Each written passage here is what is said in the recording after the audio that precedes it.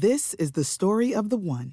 As head of maintenance at a concert hall, he knows the show must always go on. That's why he works behind the scenes, ensuring every light is working, the HVAC is humming, and his facility shines. With Grainger's supplies and solutions for every challenge he faces, plus 24/7 customer support, his venue never misses a beat. Call quickgrainger.com or just stop by. Grainger, for the ones who get it done.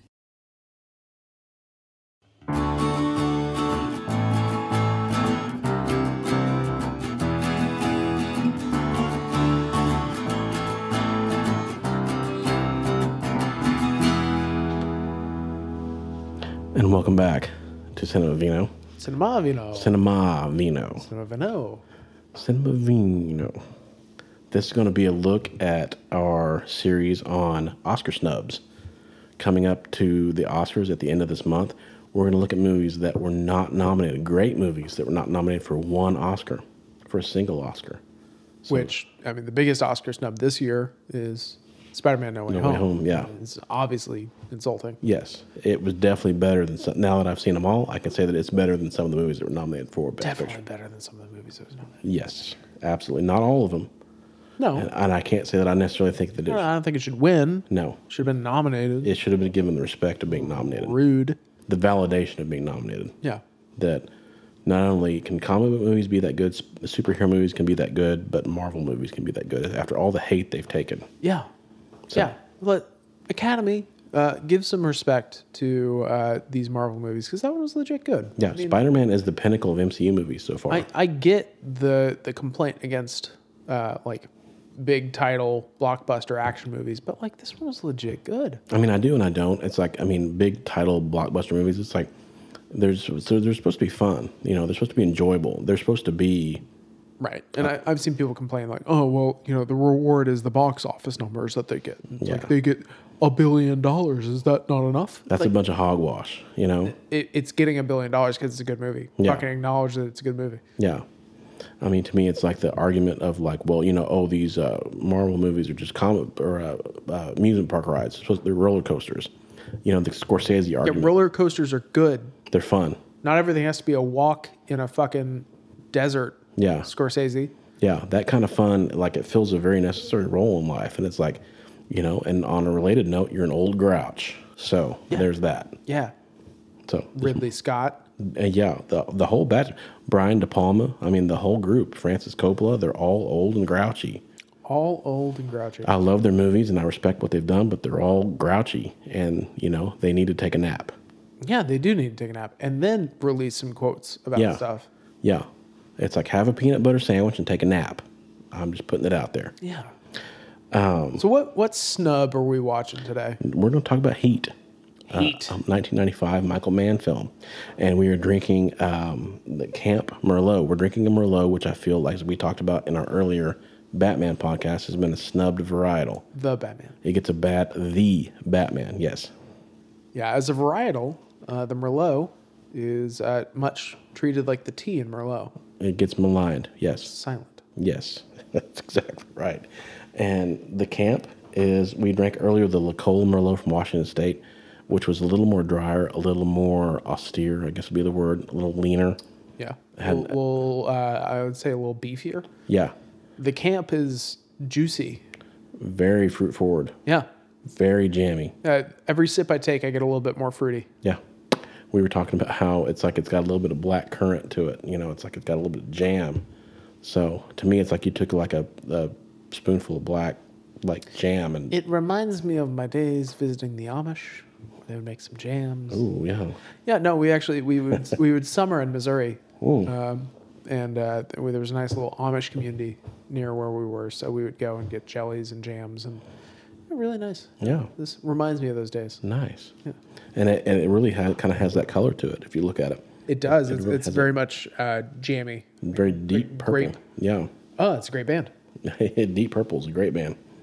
I was a Velvet Underground guy myself, but that's neither here nor there. Oh, well. Your parents weren't as hippie as mine were. It's true. But yeah, Camp Merlot. This is a 2019 from Sonoma County. Very different animal from L'Ecole, which is Washington State. So you can just kind of taste a different flavor. Same grape, but different regions. Two great grapes that taste grape together. Exactly. Yep.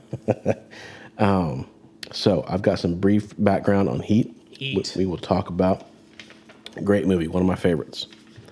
It's a tremendous movie. Yeah. Great cast.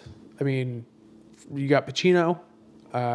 You got De Niro. You got De Niro. You got Val Kilmer. Yeah, and those are the three main casts, like the top billing. Mm-hmm. And it was interesting to see Val Kilmer kind of sandwiched in the middle of those two. Yeah. So those were power players back then. Mm-hmm. And he was A-list at that point. You know, he'd already done Batman. Kilmer? Mm-hmm. Yeah. And a lot of people said he should have been nominated for an Oscar for Tombstone.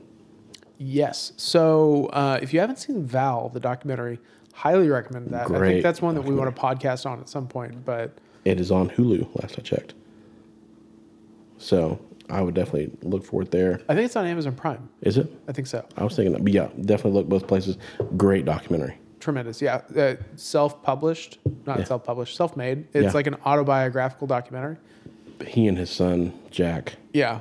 Jack provides the voice. But he has a ton of footage from a bunch of movies, and one of them was Heat, and him talking about the difference between his experience on Batman and then going over to Heat. Yeah. Sounds like he had a great experience on this movie. Yes. So, yeah. You know, having a great script and... Great director. Being able to move around as opposed to not being in a rubber suit. Yeah. Where no one can hear you. Yeah. Where you lose consciousness. Yeah. Yeah. And I mean, I've heard more than one actor say you can't go to the bathroom. It's like you have to plan ahead. Yeah. So it's like going to see the Batman. Yeah. Plan ahead. Yeah. I've honestly heard that about wedding dresses where it's like, you know, it's like it's wearing those massive, huge wedding dresses. It's like you have to plan way ahead. That's why I never wear a wedding dress. Exactly. Just sweatpants most of the time. Very casual. My wedding was very casual. So, Heat was directed by Michael Mann, who directed Last of the Mohicans with Daniel Day-Lewis. Yep. He actually helped create Miami Vice, the TV show. Interesting. Yeah. And then directed the movie version of it with Colin Farrell and Jamie Foxx, which was not great.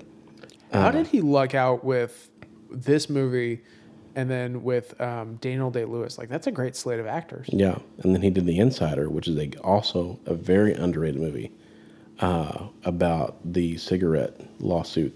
Like the... Not to be confused with The Outsiders. Yes. The opposite of that. Yes.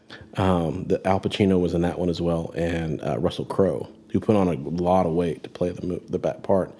And basically... Sure, to play that part. He was because he lost it again for Gladiator. This is pre-Gladiator.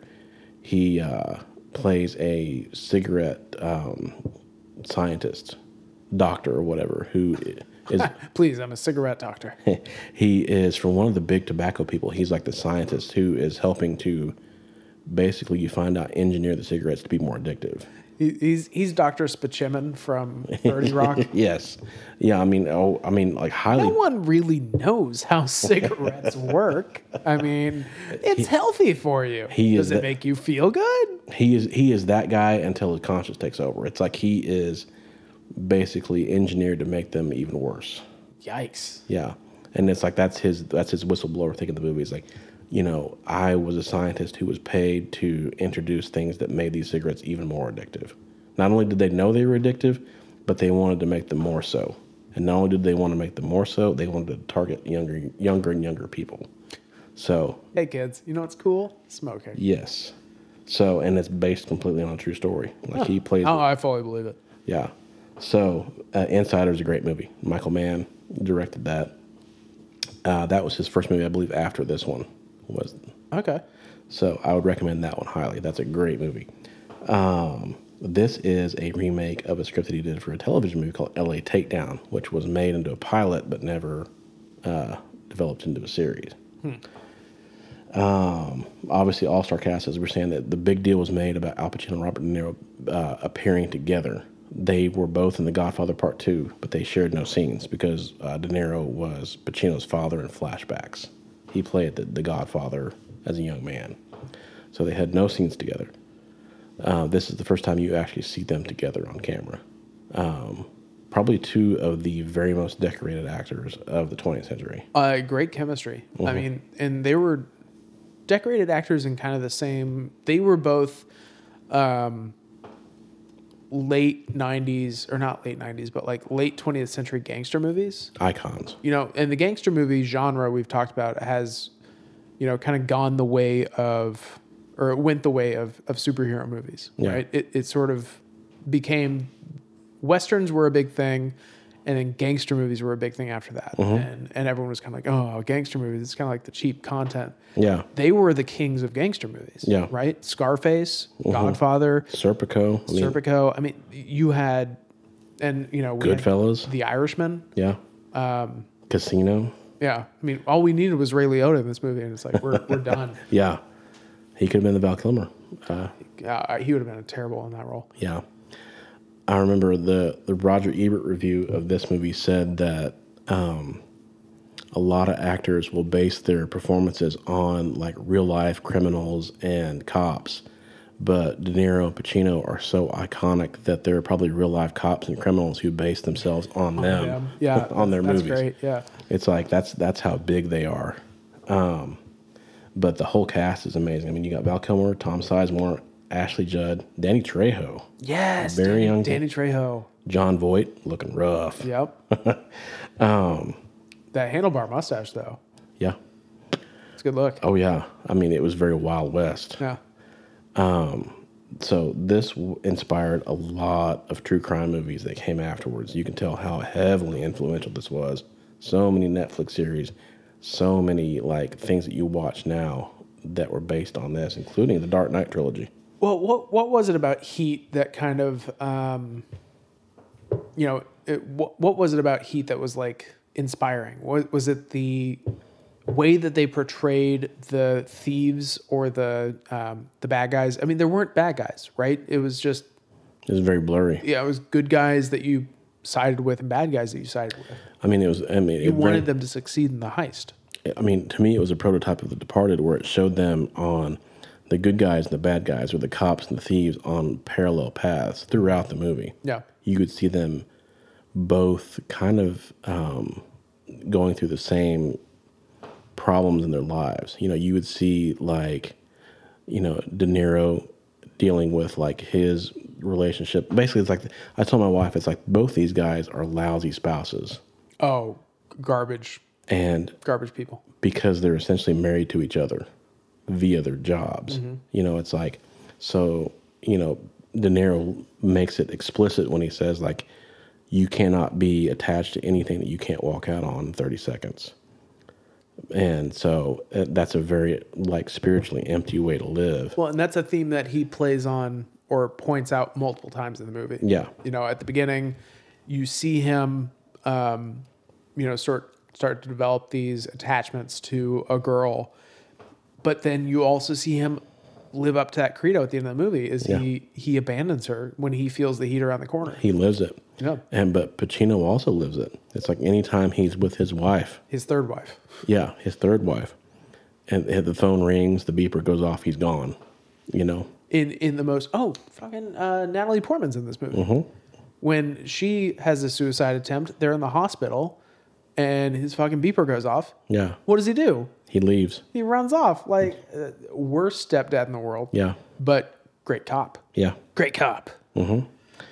And so it's like, and not only that, but like once De Niro and John Voight discover he's the one hunting them down, it's like, that's why you should be afraid of him. Yeah. He's like, I don't think this guy spends much time at home. He just is constantly chasing after the bad guys. Yeah. But he, also gets a little bit of insight into his level of respect for him. You know, he gets some like, oh yeah, this guy like talks you up all the time. Yeah. Like he's talking about like he has a lot of respect for you. He says like this guy's good. He's idolizing you. You see some of the camaraderie between them, even if they don't have that direct camaraderie. Except you do. You get to see him. He pulls him over, and then they go and get coffee. Yeah, which is one of the most cute little date. That's the iconic scene in the movie.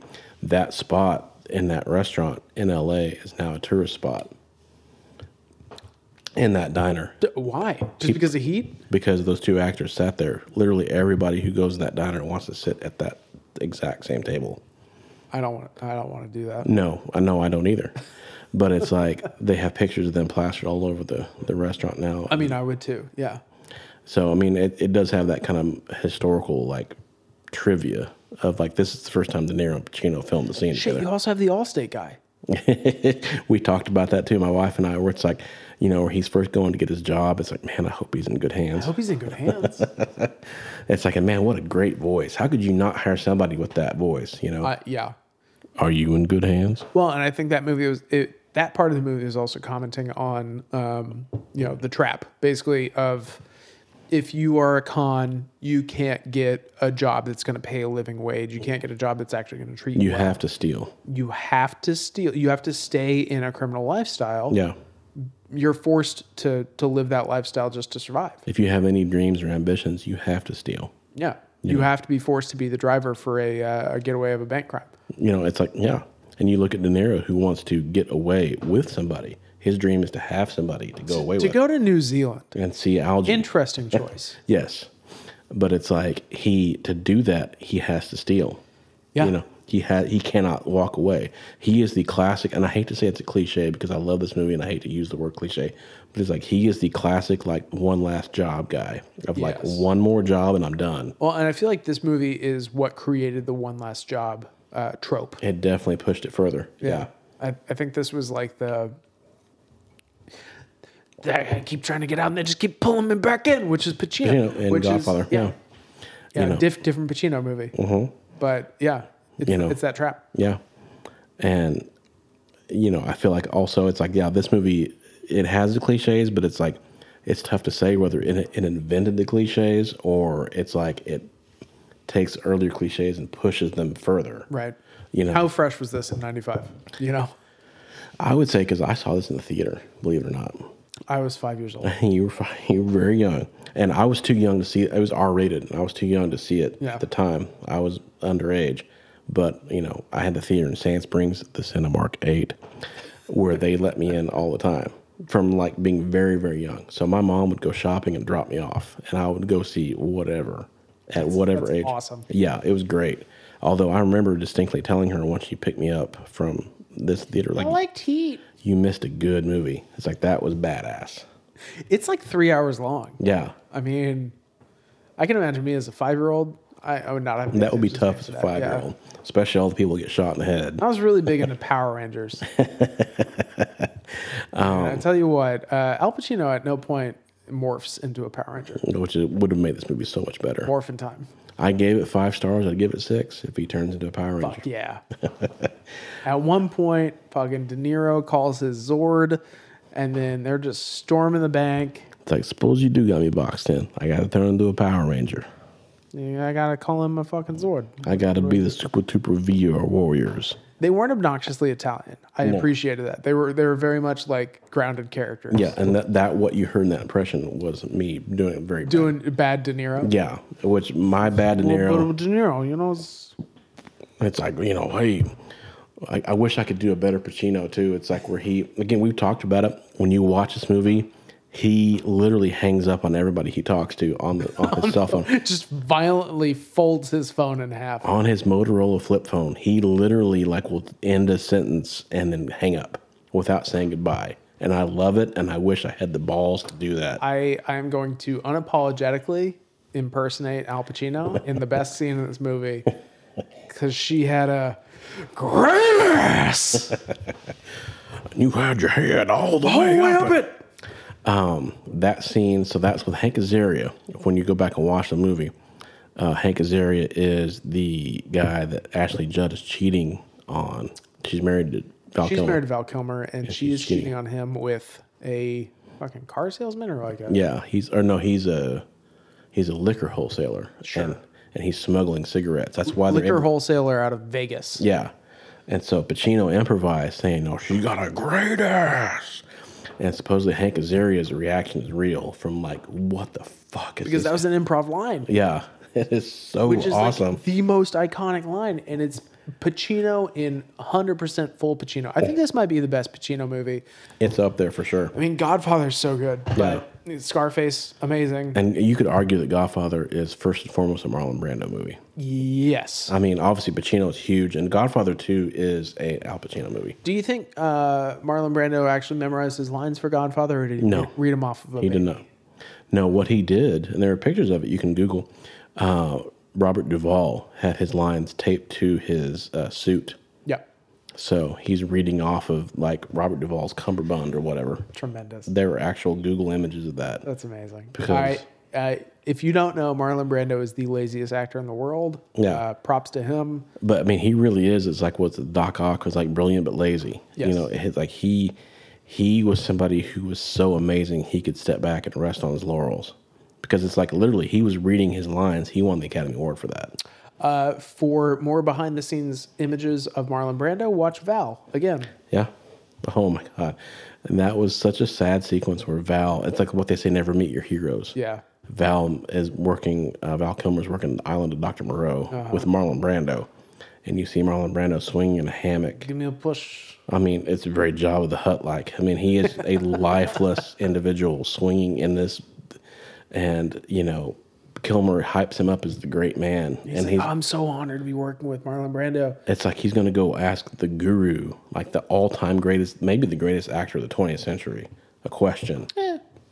I mean, I would say, honestly, Brando is the greatest movie actor of the 20th century. Doesn't even memorize lines. Doesn't memorize his lines. Yeah. Well, I mean, it's like how Shaquille O'Neal would show up 40 pounds overweight and then score 30 points and get 18 rebounds in a game, you know, and win the MVP. That's fair, yeah. You know? Or it's like how Mickey Mantle would show up for the Yankees and hit a home run one-handed, you know? It's like it's almost a frustrating level of greatness. It's like, you know, Brando shows up and reads his lines off of, like, Robert Duvall's crotch and wins the Oscar and then turns it down. And that's his second Oscar. That's awesome. Yeah. So it's power move. What a power move. It's like Michael Jordan when somebody was daring him that he couldn't make free throws and he starts shooting them with his eyes closed and making them. Yep. You know, so it's like that's what you're dealing with on that level. Jack Nicholson once said that the joke was he lived on a street with Warren Beatty and a bunch of other famous people, including Marlon Brando. His thing was like, when Brando dies, we all move up a notch as actors. Yeah. It's like that's how much respect was paid to Brando as an actor. He was like the greatest movie actor who's ever lived. As weird as he was, you know, he's one of those people who his weirdness almost outshines his genius. Yeah. But where were we before I got off on that tangent? We were talking about Val Kilmer. And meeting him, and where it's like, yep. and approaching him and being in awe of him. Yeah. And it's like where Brando's like, you know, after all that hype, Brando's like, give me a push, please. Yeah, give me a push. It's like such a letdown. But yeah, we were talking about Pacino working in, I don't know. Yeah, we were talking about something. It's like, but this, so back to the original point, this is a very influential movie. It inspired the Dark Knight trilogy. Christopher Nolan had his like cast and crew watch Heat. This is a beautifully shot movie. Yeah. I mean, just very well done. It's very edgy. For 95, this aged very well. Yes, it does. I'm watching it now. It's like the scenes that were shot at night were really shot at night. They look like they were shot at night. Even up to that point, it was common to shoot scenes at night during the day. You would commonly see movie scenes shot during the day, and then they would turn the contrast up and make it look like night. Make it look like a full moon or whatever. But these scenes were legitimately shot at night. So between Al Pacino and De Niro, who do you think had the better performance? They're honestly, I think, neck and neck. They do such a great. They're very, very different. They do. They just are so well matched. De Niro is very much like buttoned down, very controlled, mannered. Somebody pointed out that there's so many little details in this movie of how De Niro's clothes are always perfectly ironed, perfectly starched, because he spent a long time in prison. He did a long stretch of prison, and so in there he wanted to be a good inmate. And so he always showcased how clean his clothes were to be like on good behavior. And so now he kept that habit as a citizen, and so his clothes are always perfectly ironed and perfectly starched. I was really not impressed. I was really struck by how young he looked. Yeah. I mean, Pacino has definitely aged since then, but he already had like a little bit of a grizzled like look. Yeah. like De Niro, he looked really young in this movie. He did. He looked really svelte and like they're roughly the same age with too. it. Yeah. And so I thought that was really striking, was like just looking, I mean, granted 25 years ago, 27 years ago now. Yeah, it's crazy. Crazy to think about like how much time has passed, but like just think about The Irishman with De Niro. He looks much different now. Yeah, So when so they much older. de-aged him for The Irishman, I think they should have pulled from Heat Yes, for their inspo rather yes. than doing whatever they did.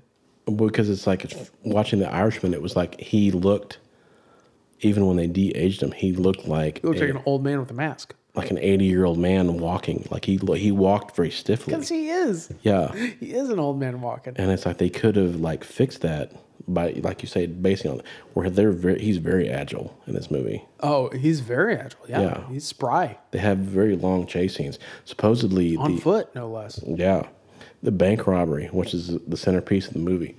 The climax. A real life bank robbing group tried to duplicate this scene, and I believe it was Los Angeles. Did they really? Not only that, but the scene of the robbers like retreating has been used as a training tool for military units on how to tactically retreat from a gunfight. Huh. It's so like that they do such a good job of tactically retreating that has been a training video. Well, and there's so much accuracy in it. I mean, they have like bulletproof vests. They have multiple magazines like stacked into their vests.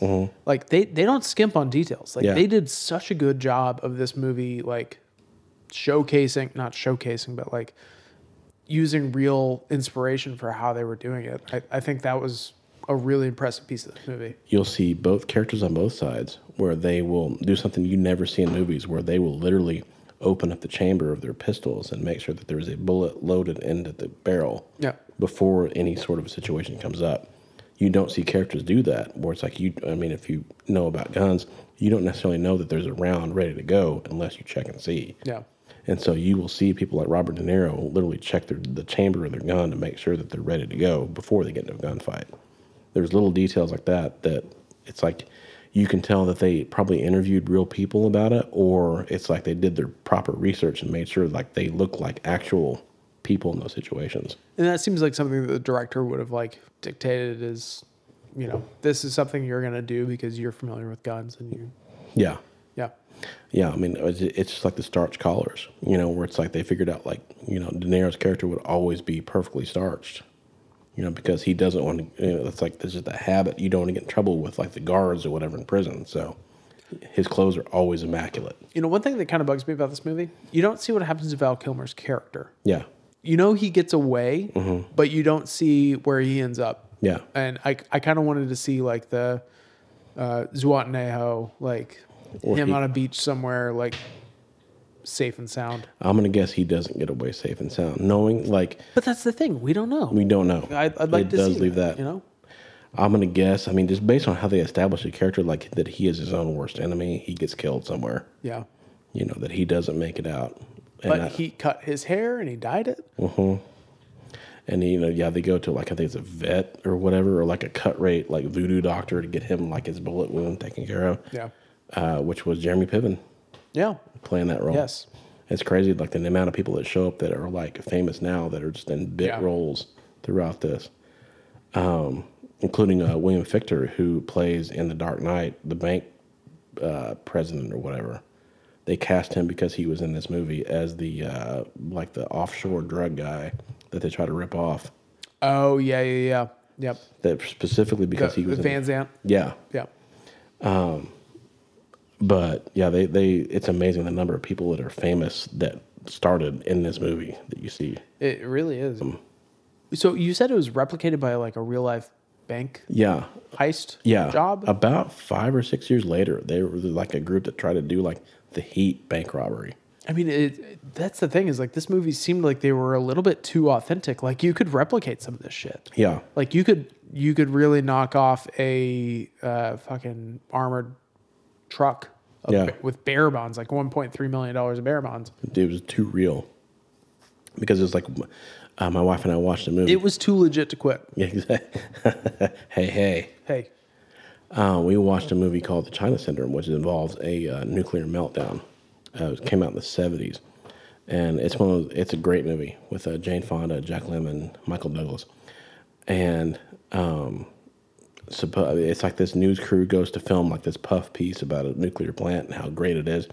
But then they end up accidentally filming a meltdown at the core.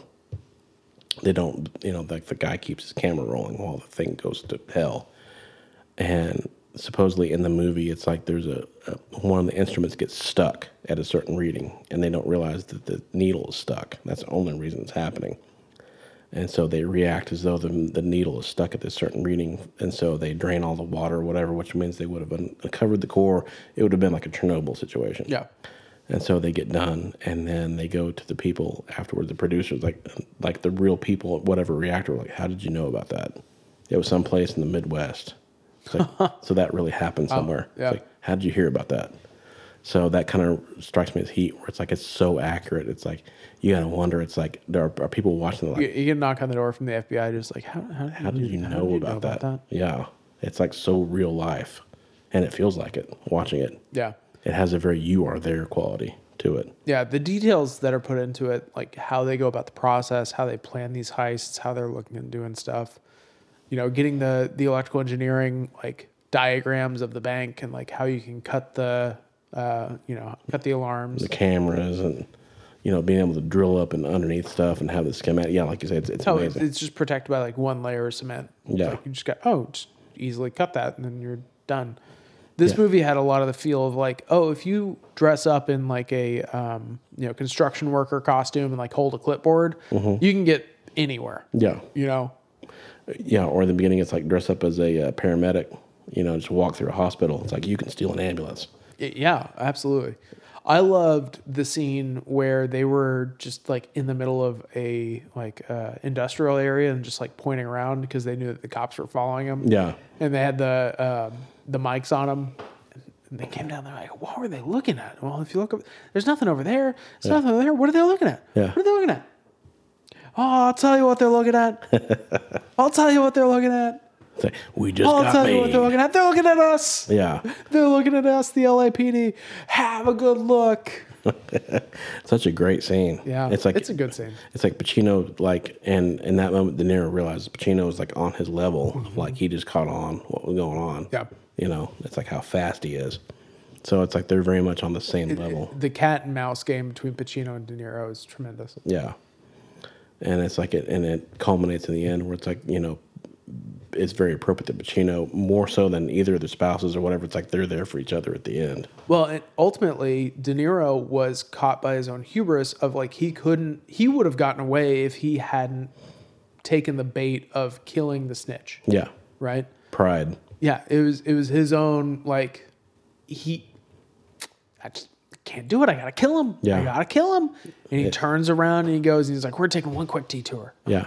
It's bugging him, and he could have gotten away with his lady friend. He had a clean getaway. He could have had everything he wanted.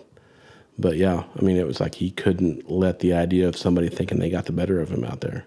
And this felt like, to me, it was one of those things of like, the director wouldn't let the bad guy get away scot-free. Yeah. He had to have him lose to have the movie conclude right.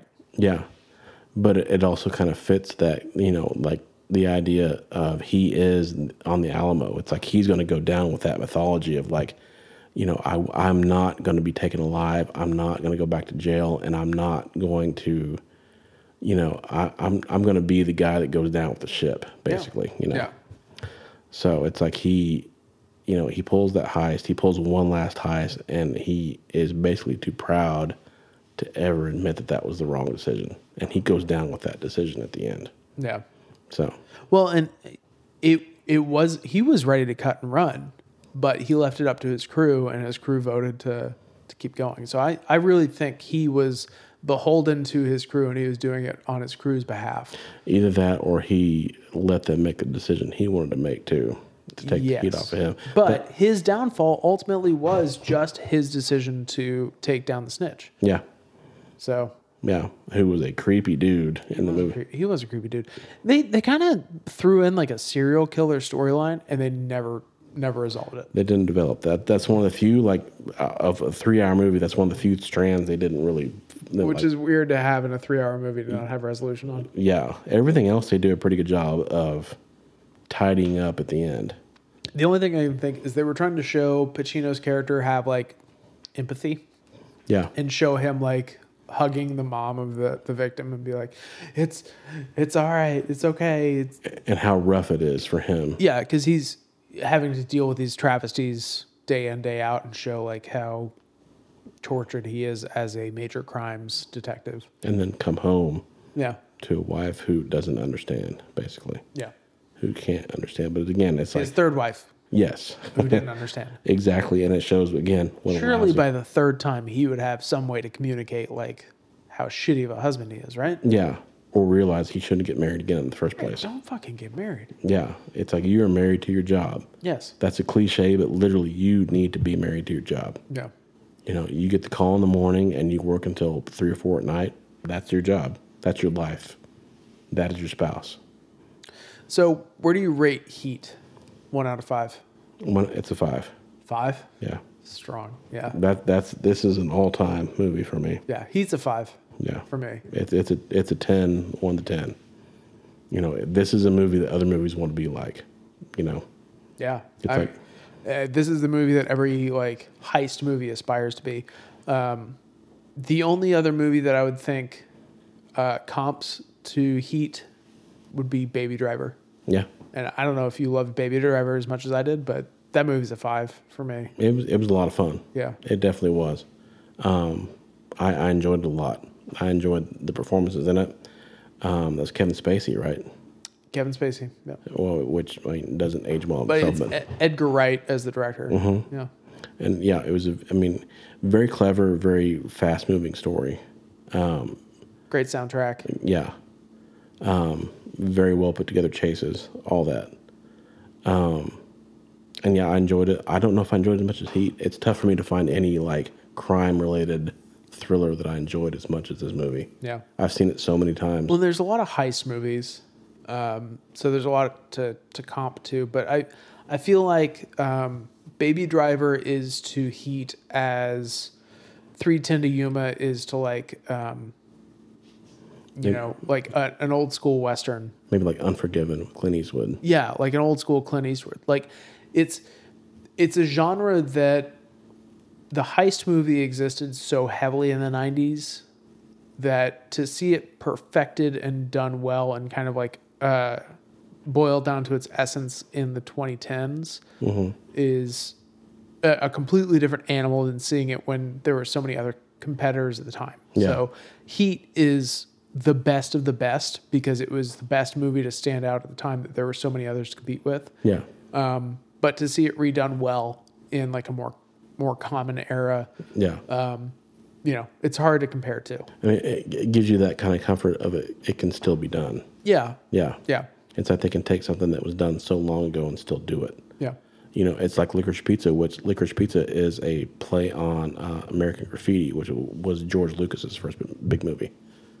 So it's that idea of like you can do. THX 1138 was his first big movie. I'd say it was his first movie for sure. That wasn't the first movie that really American Graffiti really took him to the mainstream. It was his first big wide release movie. You sure? You sure it wasn't Star Wars? Star Wars definitely was next level. But I would say George Lucas was famous before Star Wars. At least his American Graffiti was for sure. So it definitely wasn't around back then. So no, nor was I. But it was definitely a big hit, and it introduced like Harrison Ford, Richard Dreyfuss before Jaws, or Harrison Ford before Star Wars. Like it introduced a lot of famous people before they got really, really famous. Yeah. So, but that's a whole nother podcast about like who like you could do like, you know, like for example, Steven Spielberg had Sugarland Express, which is a great movie that he did before Jaws, and then THX was great before American Graffiti, but it's like, or Mean Streets was good before Taxi Driver, but it's like, were these movies worthy of being like the first great movie, or did they just kind of like set the way for better movies for these directors? And we could do that at a later podcast for sure. Yeah, that's a whole other series. Whole other can of worms. Yeah. Like for example, Paul Thomas Anderson did Hard 8 Before Boogie Nights.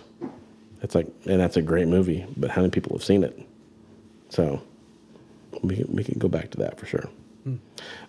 But this has been another episode of Cinema Vino, talking about Heat, an all-time classic movie from the mid-90s. It is, I believe, available on HBO Max. Is that right? No, I think I had to rent it on Apple Plus. Interesting. Yeah, we will do some research and see if that's out there anywhere. And if it is, I'll tag it on our websites. But the next movie, Rounders, is for sure HBO Max. Definitely on HBO Max, Yeah. But Sean Jordan, thank you very much. Absolutely. Pleasure to be here. It was a good time. Camp Merlot was our vino for this time. This wine had a great ass. You got your head all the way up it. And previously, LaCole Merlot, Washington State. LaCole. Hooah! That's just my little bit of... I think both characters were Marines in this movie, right? I think so. They're both military for sure. Yeah, former Marines. Because I think one was mentioned as being a Marine, and the other had the Marine emblem on his shoulder. Yeah. Emblem? I don't know. Pacino, yeah, insignia, whatever, yeah. Yeah. Both very much like exacting in what they did, very detail oriented. Yeah. On both sides of the coin. Anyway, so hooah. Hooah! Next time we're gonna do Rounders, another movie a great movie, got no nominations. Great movie. Oh wait. And we'll be doing a lot of Malkovich during that. Yes, we will. A lot of Malkovich. But this has been another episode of Cinema Vino, and we will see you guys real soon. Be sure to listen, rate, and subscribe at Apple Podcasts, Spotify, or wherever you get your podcasts. Our website is at cinemavino.net, and reviews of these movies can be found at toddwoffordmovies.com.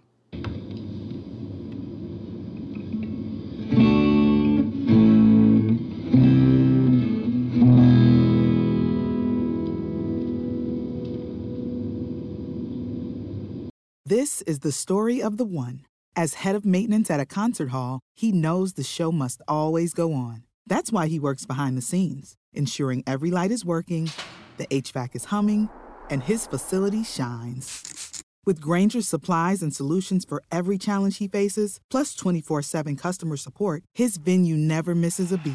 Call quickgrainger.com or just stop by. Grainger, for the ones who get it done.